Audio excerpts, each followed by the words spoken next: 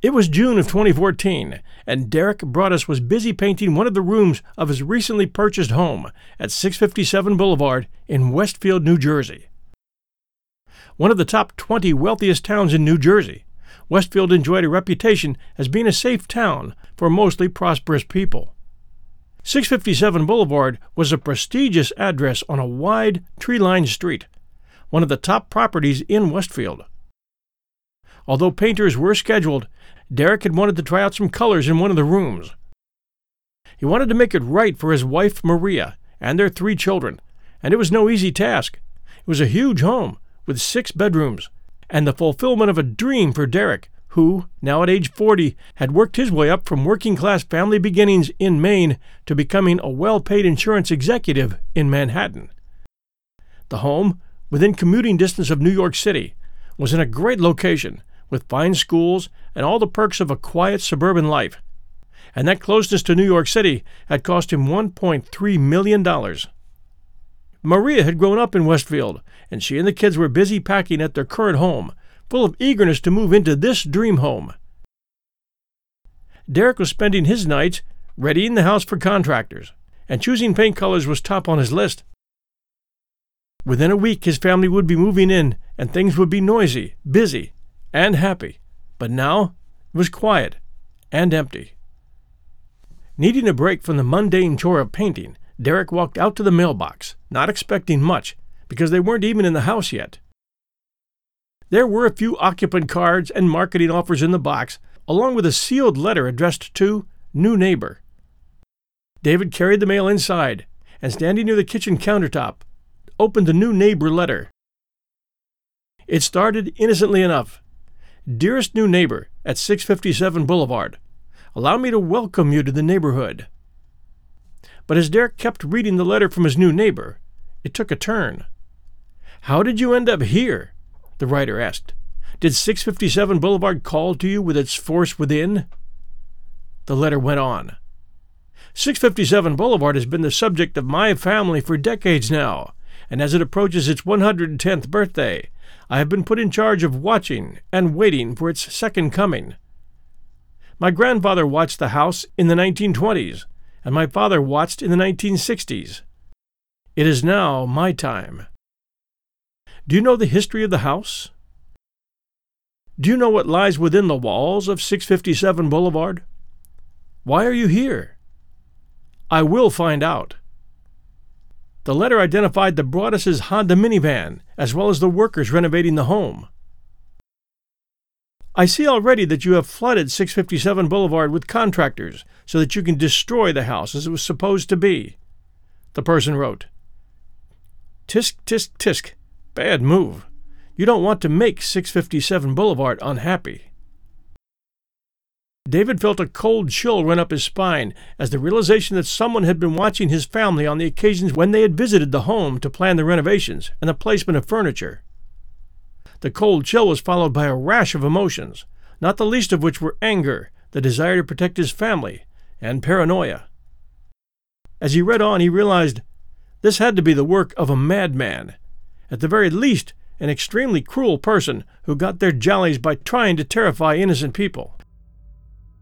Earlier in the week, Derek and Maria had gone to the house and chatted with their new neighbors, while their children, who were 5, 8, and 10 years old, ran around the backyard with several kids from the neighborhood.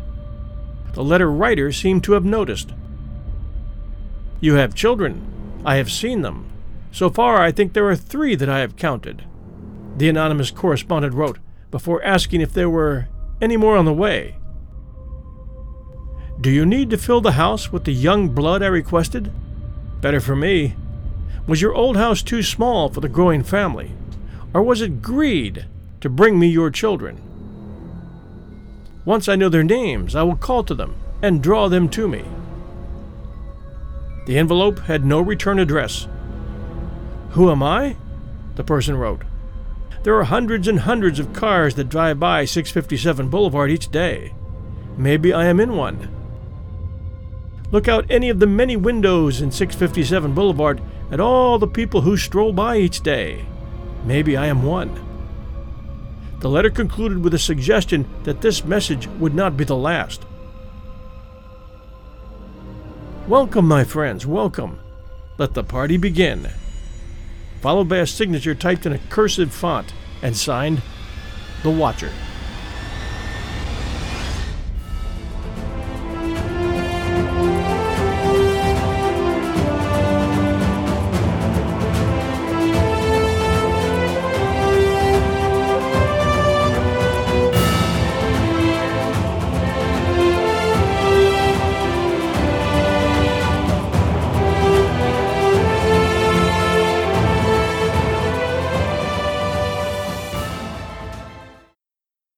Welcome back, everyone, to another episode from 1001 Heroes, Legends, Histories, and Mysteries.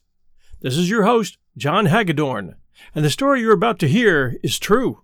It is a real whodunit mystery, as the Watcher here was never identified, and accusations are still flying with regard to the identity and motives of this very twisted letter writer. It's hard to fathom the anger and terror that was caused here. And it totally upended the Broadus' family life, causing them all kinds of mental angst, and soon financial worries when word got out about the threats, and their property value dropped, finally ending only recently, July 1st, 2019, when they sold their home for a $350,000 loss. And now, our story continues. It was after 10 p.m., and Derek Broadus was alone. He raced round the house, turning off lights so no one could see inside, then called the Westfield Police Department. An officer came to the house, read the letter, and said, in typical New Jersey style, "What the F is this?" He asked Derek a few routine questions, including the customary, "Do you have any enemies?" To which Derek answered, "No," and then he recommended moving a piece of construction equipment from the back porch in case the Watcher tried to toss it through a window. Comforting. Derek left the house and drove back to his wife and kids, who were living at their old home at another location in Westfield. He shared the contents of that letter with Maria. That night, Derek and Maria wrote an email to John and Andrea Woods, the couple who had sold them 657 Boulevard, to ask if they had any idea who the Watcher might be or why he or she had written, quote, "I asked the Woods to bring me young blood," and it looks like they listened. Andrea replied the following morning. She said that in the entire 23 years that they had lived in the house, they had never received any letters until a few days before the transference of ownership to the Broaduses. The letter they received followed a similar vein to the note Derek received, similar in that it was strange, but their letter, according to them, wasn't threatening. Derek and Maria had been thinking a lot about what they would have done had the Woods told them about their letter from the Watcher. The Woodses, both retired scientists, told the Broaduses that they remembered the letter they received was strange, but it thanked them for taking care of the house. They said they never had any issues. "We certainly never felt watched," Andrea told them. "They rarely even locked the doors." Or so they said. When the Woods' letter was delivered, the Woods simply considered it a prank and threw it away. It seems at this point that the Watcher was trying to sour the deal, which would accomplish keeping the Woods family at this location longer. Then you wonder, maybe the Woods had been receiving threatening letters all along, and that's what motivated them to put the house on the market. But if this were so, why admit to getting even one? Why not just stay quiet? As soon as they admitted they had received a similar letter, they were going to be pulled into the investigation. And apparently the police had similar thoughts. Arrangements were quickly made for both current and previous owners of the house to head to the local police department in person. Maria represented the Broadus' interests. They met with Detective Leonard Lugo, who advised them to keep the letters a closely guarded secret. Maria, in particular, needed to avoid mentioning anything to her new neighbors. In light of the new investigation, they were all suspects. For the next week or two, the Broadus family maintained a status of high alert. Strict vigilance was kept at all times. Derek had a work-related trip that had to be canceled, and Maria kept a tight rein on all her children. They were now living at her mother's house in Westfield, having sold their old house and spending hours visiting the new property while workers continued the renovations. Whenever they ventured into a far corner of the garden or came close to disappearing from her view, she would call out their names in a scolding manner. All of these precautions were necessary, but the new owners did not want to appear unsociable to their new neighbors. Derek invited some of them to inspect the work he had been doing on the house. During one visit by a neighbor couple, the wife commented that having new, young blood in the neighborhood would be welcome. That choice of words really woke up Derek. While that may have very well been a coincidence, it did very little to ease his nerves. Meanwhile, construction on the house was still ongoing. When a contractor arrived one morning, he discovered that someone had ripped out a sign he had erected the night before. Perhaps because of their extra precautions, nothing happened over the next 2 weeks. That all changed when Maria dropped into the house in order to check on paint samples. She also checked the mail and noticed a familiar envelope. The watcher had kept his or her word and wrote once more. This time, he or she addressed the couple by name. However, the spelling of the name was incorrect. Perhaps that was an honest mistake by someone that could have been close enough to eavesdrop on their identity, but far enough to mishear. Or perhaps the watcher knew full well what their names were, but wanted to throw off investigators. Maybe the mysterious writer had even infiltrated the grounds while posing as a contract worker. The note mentioned the workers, personal belongings, and even complimented them on the dumpster. The author knew the ages and nicknames of all 3 children. The letter posed a strange and disturbing question: whether the child who had the easel inside the porch was the artist of the family. Once more the writer inquired whether or not they had found what was inside the walls. It also confirmed that, if they had not, they soon would. But the watcher had a lot more to say. These are the contents of the second letter from the watcher. 657 Boulevard is anxious for you to move in. It has been years and years since the young blood ruled the hallways of the house. Have you found all of the secrets it holds yet? Will the young blood play in the basement? Or are they too afraid to go down there alone? I would be very afraid if I were them. It is far away from the rest of the house. If you were upstairs, you would never hear them scream. Will they sleep in the attic? Or will you all sleep on the second floor? Who has the bedrooms facing the street? I'll know as soon as you move in. It will help me to know who is in which bedroom. Then I can plan better. All of the windows and doors in 657 Boulevard allow me to watch you and track you as you move through the house. Who am I? I am the watcher, and have been in control of 657 Boulevard for the better part of 2 decades now. The Woods family turned it over to you. It was their time to move on, and kindly sold it when I asked them to. I pass by many times a day. 657 Boulevard is my job, my life, my obsession. And now you are too, Broadus family. Welcome to the product of your greed. Greed is what brought the past 3 families to 657 Boulevard, and now it has brought you to me. Have a happy moving-in day. You know I will be watching.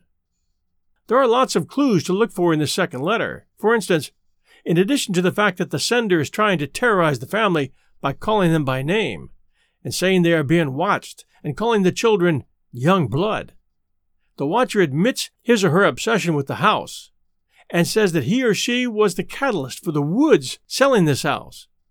Why say this? And if it was true, why didn't the Woods admit to the coercion? Because they wanted the sale? The watcher is also apparently fixated on the profits generated through the sale of the house, mentioning that it was greed that brought the last 3 families to the house. To me, that indicates the words of a very unstable and antisocial person, maybe a young idealist with a glowing hatred and envy for successful people. Someone who feels that they can correct all the unfairness of society by bringing down a wealthy family to their level, and maybe get a thrill by knowing that they alone were responsible for all the terror and pain they were causing. Maybe someone into dark video games in the basement of his or her parents' home, or better yet, a 3rd floor where they could keep watch. Soon anger was giving in to paranoia, and paranoia was setting in for Derek and Maria. They were invited to a barbecue at a house across the street from their property. By this time, another house on the block had been sold, and those new owners also made an appearance. The Broaddus family could only focus on their own problems. Both Derek and Maria were conscious that they were actually scanning the attendees, likely to the point of staring. Derek started chatting with John Schmidt, a neighbor 2 doors down from 657. One house between them was owned by another family. Peggy Langford owned the house next to 657. She was over 90 years old, but shared the home with several of her children. Each of these children was at least 60 years of age. Schmidt revealed that the family was eccentric, but he didn't think they posed a threat. One of the youngest of the children, Michael, was unemployed and wore a thick beard. The Langfords had occupied their home since the mid-60s. This new information about the Langfords made Derek highly suspicious of them. That may well have been the writer's intention. Thus, Derek decided to share this latest development with Detective Lugo. Lugo was well aware of the Langfords' reputation and had already brought Michael in for questioning about a week after the first of the letters had arrived. While Michael denied all knowledge of the letters, something about his diction didn't entirely convince Lugo. Unfortunately, not much else could be done with little more than one detective's hunch. They needed a confession if they were going to pursue the investigation. Andrea Woods suggested another theory. Since the letters often mentioned the contractors and the names of the children, then the watcher might indeed be an immediate neighbor. The very nature of the prose did suggest that the writer had knowledge of the local area. Each letter was delivered via the U.S. Postal Service Distribution Center in Kearney. The first letter was postmarked June 4th, which was actually before the house publicly went on the market. At no time did the Woods use a standard for sale sign. The first contractors arrived on the property a day before the first of the letters was sent, but no one close to the house had any idea that work had begun. Even the jackhammer used in the basement went unnoticed. Detective Lugo was also shown the house as part of the investigation into the matter. He did find the easel that the letter had mentioned, however, and it wasn't easy to see from the street. The back or side of the house had the best view of it. Therefore, it appeared the watcher had that vantage point.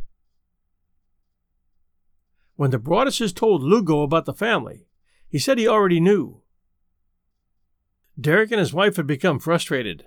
Derek told one interviewer, "This is someone who threatened my kids, and the police are saying, probably nothing's going to happen. Probably isn't good enough for me." After the second letter, Derek told the cops that if they didn't take care of the situation, they would have a different kind of case on their hands. "This person attacked my family, and where I'm from, when you do that, you get your ass beat." Frustrated, the Broadduses began their own investigation. Derek became especially obsessed.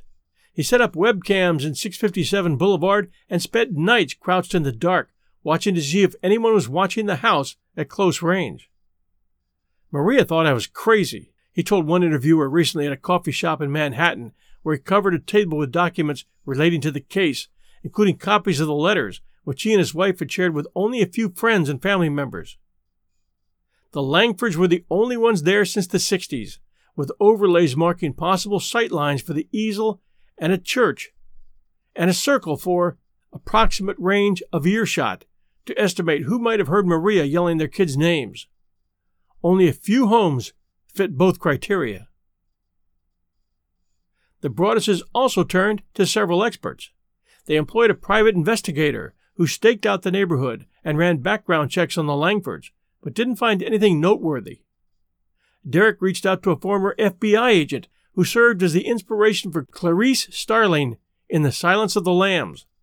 They were on a high school board of trustees together. They also hired Robert Lenahan, another former FBI agent, to conduct a threat assessment. Lenahan recognized several old-fashioned tics in the letters that pointed to an older writer. The envelope was addressed to M. Braddus. Braddus spelled Braddus. The salutations included the day's weather, warm and humid, sunny and cool for a summer day, and the sentences had double spaces between them. The letters had a certain literary panache which suggested a voracious reader, at least to the FBI investigator, and a surprising lack of profanity given the level of anger, which Lenihan thought meant a less macho writer. Maybe, he wondered, the Watcher had seen the movie by the same name, The Watcher, starring Keanu Reeves as a serial killer who stalks the detective trying to catch him. Lenihan didn't think The Watcher was likely to act on the threats, but the letters had enough typos and errors to imply a certain erraticism. The first letter was dated Tuesday, June 4th, but that day was a Wednesday. There was also a seething anger directed at the wealthy in particular. The Watcher was upset by new money moving into town. Are you one of those Hoboken transplants who are ruining Westfield? And by the Broaddus' relatively modest renovations. One part of the letter read, "The house is crying from all of the pain it is going through. You have changed it and made it so fancy. You are stealing its history. It cries for the past and what used to be in the time when I roamed its halls.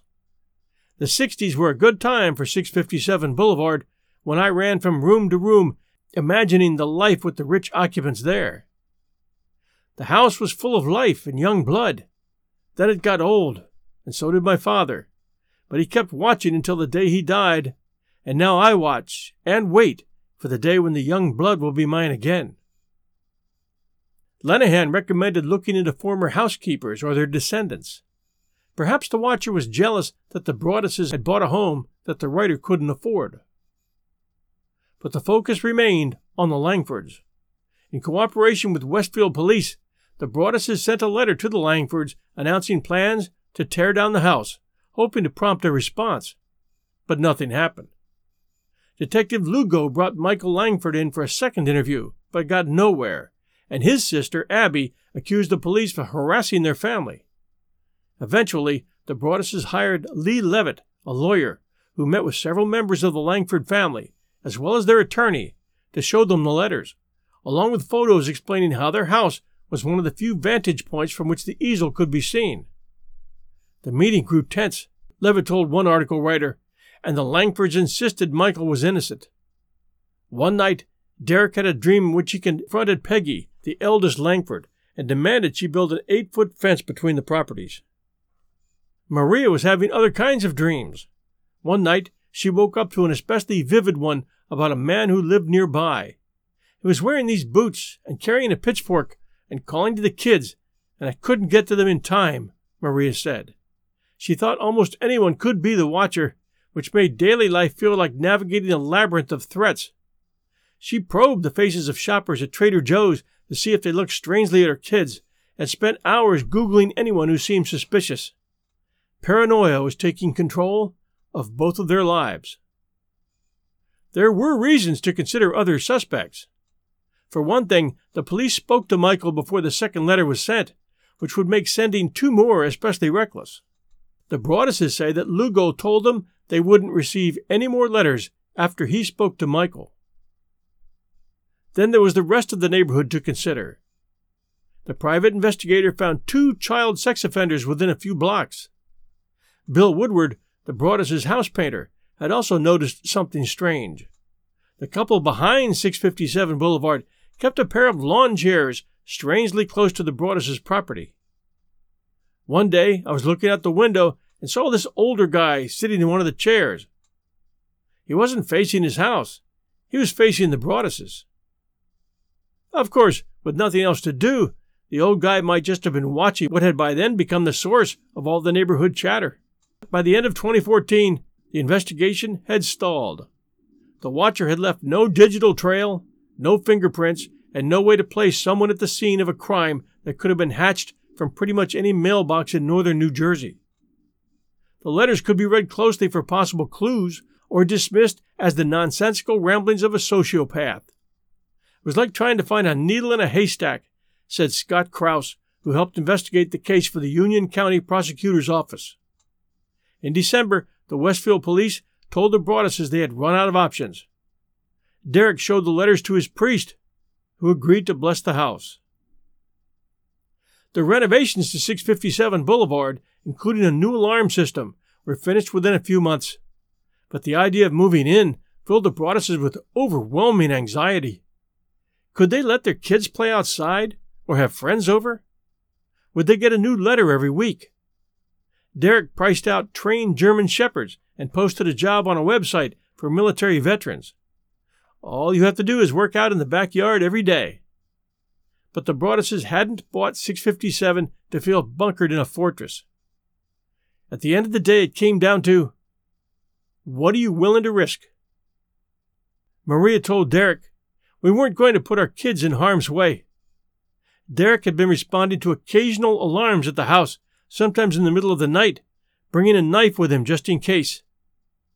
They were so joyous about their new home, and then, within days, they were petrified. The painter, Bill Woodward, said, I'm a stranger, and Maria was crying and shaking in my arms. It didn't help that the watcher seemed to be getting more and more unhinged. After the second letter, the parents both decided to stop bringing their children to the house. It also made them have second thoughts about the house as an investment. If this was an attempt to frighten them off, it was working. Several weeks after the second letter was dispatched, a third one arrived. This one wanted to know what had happened and indicated that the house was missing them. 657 Boulevard is turning on me. It is coming after me. I don't understand why. What spell did you cast on it? It used to be my friend, and now it is my enemy. I am in charge of 657 Boulevard. It is not in charge of me. I will fend off its bad things and wait for it to become good again. It will not punish me. I will rise again. I will be patient and wait for this to pass, and for you to bring the young blood back to me. 657 Boulevard needs young blood. It needs you. Come back. Let the young blood play again like I once did. Let the young blood sleep in 657 Boulevard. Stop changing it, and let it alone. Were these clues or red herrings? Admitting they once played there? As in maybe lived there? Or maybe played there as friends of the children who lived there? Just BS meant to confuse investigators, probably. But you, the listener, might have a different opinion. The house was built back in 1905, and many folks consider it the grandest home on the whole block.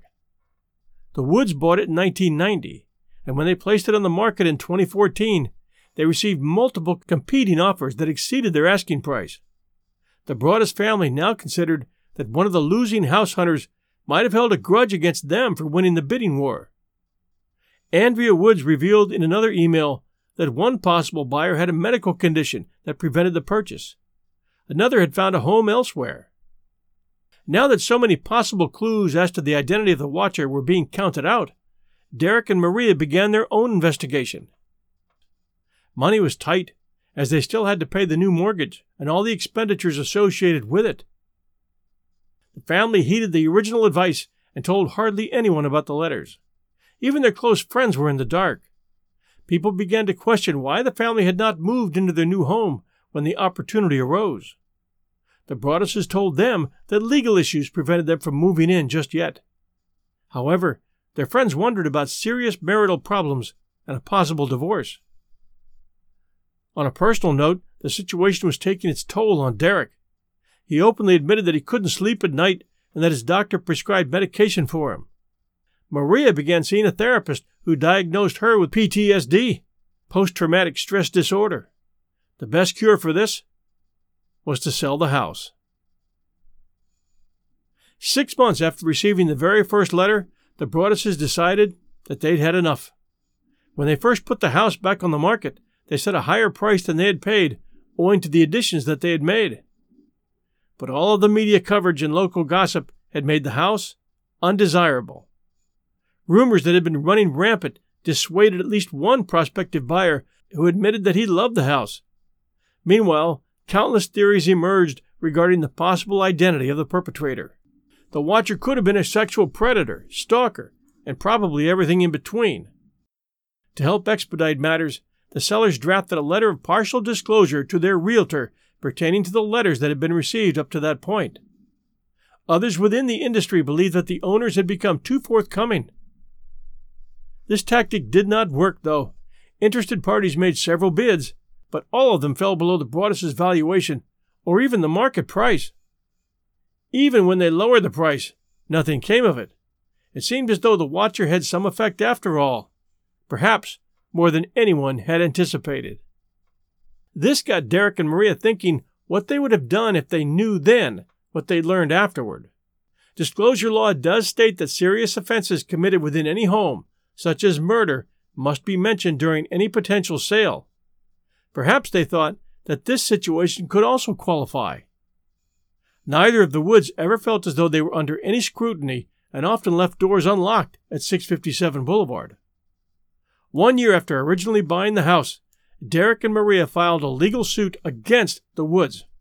They insisted that the law required full disclosure of the letter the Woods had received just prior to closing. When a local reporter got wind of the events, the entire sequence of events went viral. News vans became a regular feature of the street, and one lone reporter went as far as bringing a personal lawn chair to monitor things. Hundreds of requests flooded in from the media, but a consultant advised Derek not to speak about their experience publicly. The explosion of limelight made the family uneasy, and they departed Westfield altogether.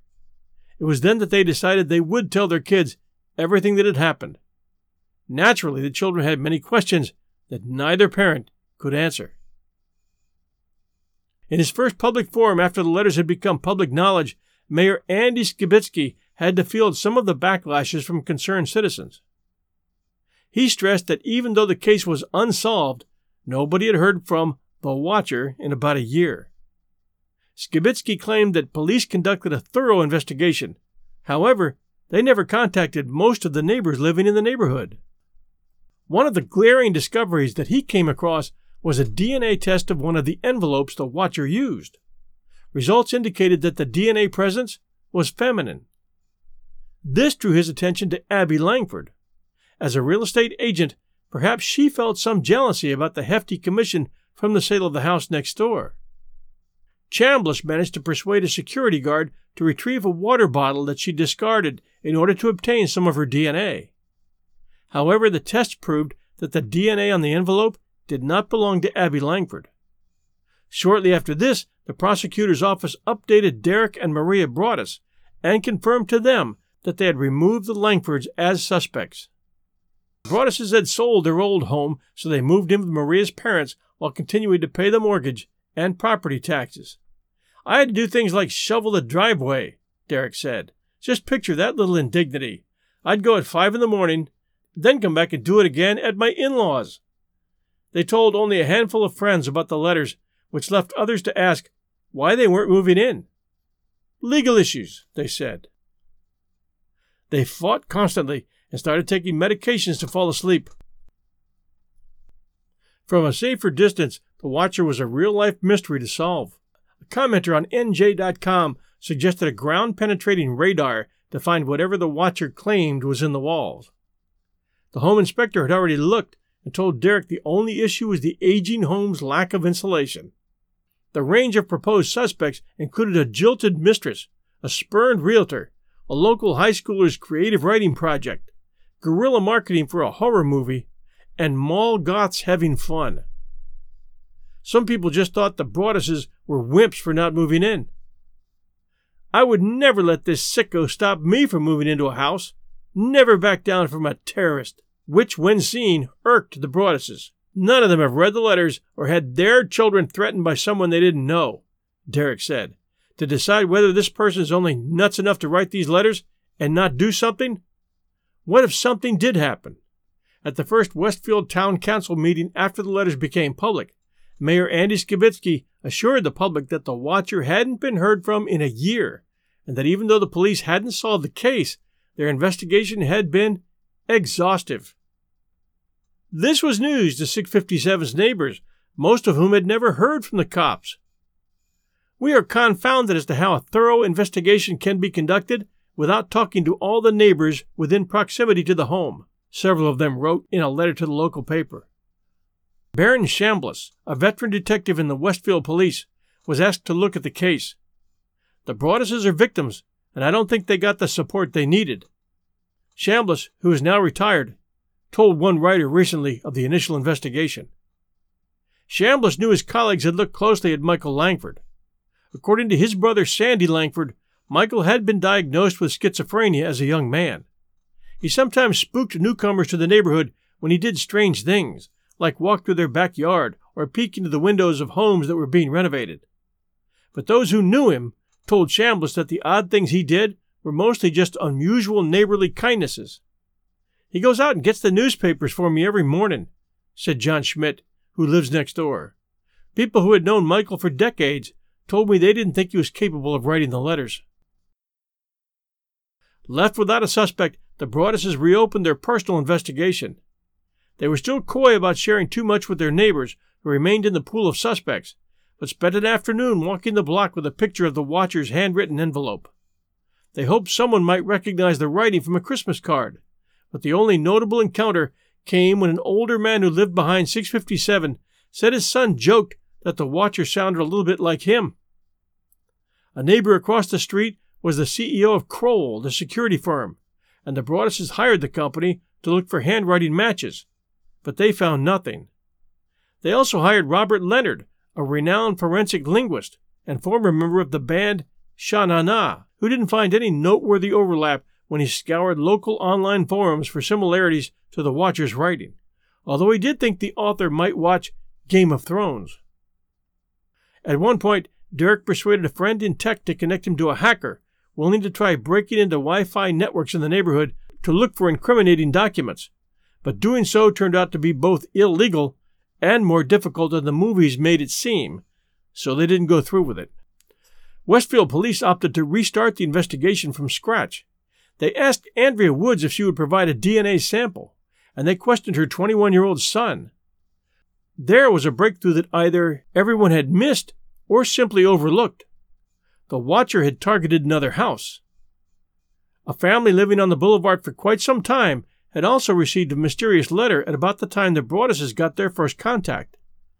Like the Woods, they threw the letter away, thinking it was just a prank, but one of the grown children of the household mentioned it in a post on Facebook.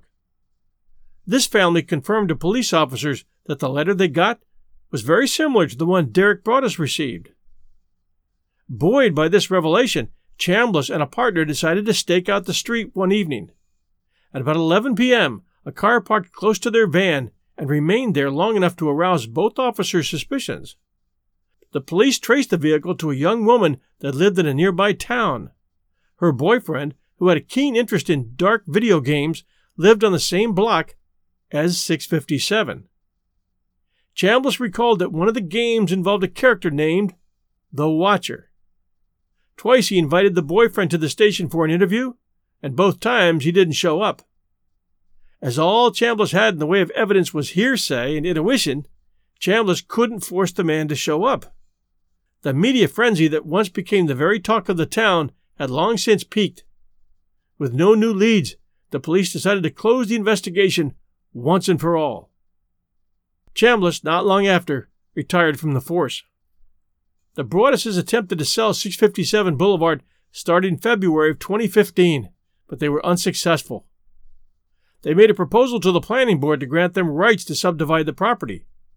They thought that if they couldn't sell it to a single-family buyer, perhaps a developer could tear down the house and build two houses and sell those on two separate lots instead. In early 2017, the board denied their request. As a result, the Broadduses found renters willing to live in the house despite the letters. This only offset the mortgage, but did not cover it wholly. 2 weeks after the renters moved in, they received another letter. This one was even more threatening than the others. However, the correspondence specifically addressed Derek and Maria, although it did mention the renters. This was the fourth letter. You wonder who the Watcher is? Turn around, idiots. Maybe you even spoke to me, one of the so-called neighbors who has no idea who the Watcher could be. Or maybe you do know, and are too scared to tell anyone. Good move. I walked by the news trucks when they took over my neighborhood and mocked me. I watched as you watched from the dark house in an attempt to find me. Telescopes and binoculars are wonderful inventions. 657 Boulevard survived your attempted assault and stood strong with its army of supporters barricading its gates. My soldiers of the boulevard followed my orders to a T. They carried out their mission and saved the soul of 657 Boulevard with my orders. All hail the Watcher. The Watcher also alluded to revenge in some form. Maybe a car accident, maybe a fire, maybe something as simple as a mild illness that never seems to go away, but makes you feel sick day after day after day after day. Maybe the mysterious death of a pet. Loved ones suddenly die. Planes and cars and bicycles crash. Bones break. While the Broadduses continued to be consumed by stress and fear, for the rest of Westfield, the story became little more than a creepy urban legend. A house to walk by on Halloween if you were brave enough. No one who had lived in the house before the Woodses could recall anything unusual, and it was hard for people to imagine that their idyllic neighborhood could be host to something so sinister. The theory, so far as it went, was that the Broadduses had suffered buyer's remorse, or realized they couldn't afford the home, and concocted an elaborate scheme to get out of the sale. Or Derek was cooking up some kind of insurance fraud, or they were angling for a movie deal. The Broadduses, by the way, received several offers, but turned them down. Lifetime eventually released a movie called The Watcher, despite a cease and desist letter from the Broadduses, arguing that the couple in its movie was biracial and the letters were signed The Raven. A few weeks after the letters became public, the Westfield Leader published an article in which anonymous neighbors were quoted asking why the Broadduses kept renovating a home they weren't moving into, or questioning whether they had really done that much renovating at all. The Leader even cast doubt on Maria's commitment to her family's safety, citing as evidence the fact that she had had a public Facebook page with a photo of her kids. The paper did note that the police had tested Maria's DNA, and it didn't match.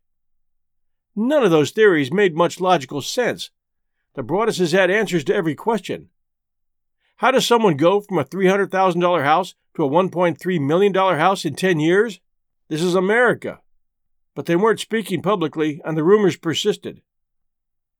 One Boulevard resident wrote a letter to the editor arguing that an elaborate scheme is underway to defraud the Woods family for millions of dollars. There were even more skeptics online. I live in a neighboring town. If these letters had been happening for a while, there's no doubt in my mind that it would have been made public way before this, Lord Fluffernutter said on Reddit. This screams scam. The Broadduses hadn't known how their neighbors would react to news about the Watcher, but they had lived in the area for a decade, and Maria's family had been a part of the community for much longer, so it was shocking to find themselves accused of being con artists. To Derek, it seemed that some in Westfield preferred the conspiracy theory to considering whether their town might be home to a menace. There's a natural tendency to say, "I've lived here for 35 years. Nothing's happened to me," Derek said. "What happened to my family is an affront to their contention that they're safe, that there's no such thing as mental illness in their community. People don't want to believe this could happen in Westfield." As it turns out, the primary concern that the city council heard from residents was that they were worried about their property values and the stigma that situation created in the neighborhood. The Broadduses were suddenly outcast not only from their home, but also their town. Derek wanted to leave Westfield, but Marie insisted on not uprooting her kids. "This person took so much from us," Maria told this writer. "I wouldn't let them take more." 2 years after the Watcher's letters arrived, the Broadduses borrowed money from family members to buy a second home in Westfield, using an LLC to keep the location private. But staying in town was stressful. The first time Maria let her daughter go to the pool with friends, she stared at the tracker on her daughter's iPhone the whole time. One of their kids was in language arts class when the teacher led a debate about whether the family in a book they were reading should move to Westfield. The class thought they should, in part because of how safe it was. Afterward, one of the kids told the Broadduses' child, "My parents told me that no matter what your family says, Westfield is safe." In the spring of 2016, the Broadduses put 657 back on the market, hoping it might garner more interest given how many people had reacted to the letters by saying they would have ignored them and just moved in. The Broadduses held a well-attended open house, after which Derek and Maria spent hours researching every person who signed in and comparing their handwriting to the Watchers. But each time a potential buyer expressed interest and met with the Broadduses' lawyer to read the letters, they backed out. Some cocky guy from Staten Island said, "Screw this, I'm going to get a house at a discount," Derek recalled. He reads the letters, and we never hear from him again. Finally, the Broadduses decided to rent. A family with grown children and 2 big dogs had agreed to rent 657 Boulevard. The renter told the Star-Ledger he wasn't worried about the Watcher, though he had a clause in the lease that let him out in case of another letter.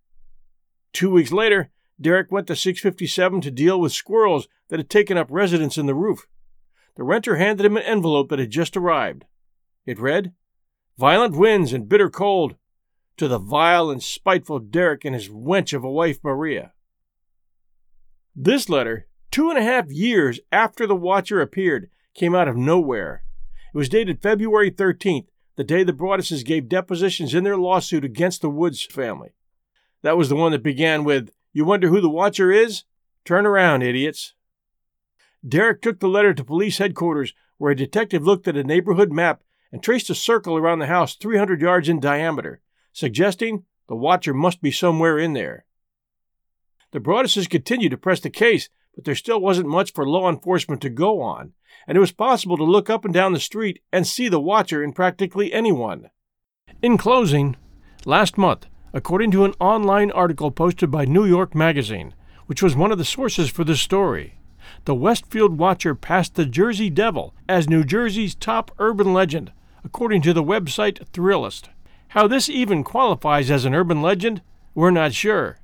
According to the site, the Westfield Watcher joins the ranks of New Mexico's Chupacabra, Maryland's Goatman, the Phantom Jogger of Canyon Hill in Idaho, and of course, the infamous Florida skunk ape. Thrillist included in their rationale why each entry was creepy and where it came from. In the case of the Westfield Watcher, Thrillist said that it surpassed the Jersey Devil because there is doubt of the devil's existence. Who was the Watcher? I don't believe the Broadduses could have cooked up a scheme like this to get a book deal, because both David and Maria suffered heavily from the toll that this whole affair placed upon them. Remember that she was diagnosed with PTSD. He was canceling trips at work, and under a tremendous amount of stress himself. And this took years to work itself out. I believe it was definitely someone who knew the neighborhood and got close enough to hear Maria Broaddus call her kids names. This person sent threatening letters to the other new neighbors as well, so it wasn't just this house that was the Watcher's source of concern, although the contents of the letters would have one believe that. The Watcher seemed to focus on new arrivals, attempting to scare them away using vague threats, or sometimes direct threats. There may have been some deep-seated fear that newcomers would somehow have an effect upon the Watcher's life. No wonder the 62-year-old Langford, unemployed, still living in his mother's house, and close by, was a suspect. But it could have been the boyfriend of the girl that the detective had spotted in the van on the street that night. He had once lived in that neighborhood, the detective said, but he moved just blocks away. In one of the letters, he said his father had died, that his father had kept watch on the house before him. Maybe his father had fallen upon hard times and had to move to a less affluent part of the town. Maybe he had been sued by a wealthy newcomer to town. Maybe the stress of that shortened his life. That would account for the hatred of newcomers, and especially wealthy newcomers. Or maybe his father had been in need of money and sold his house on Boulevard to a wealthy newcomer, changing this young man's life in a not-so-happy way. Who knows? Some of you may remember the Amityville Horror Story and subsequent movie of the same name.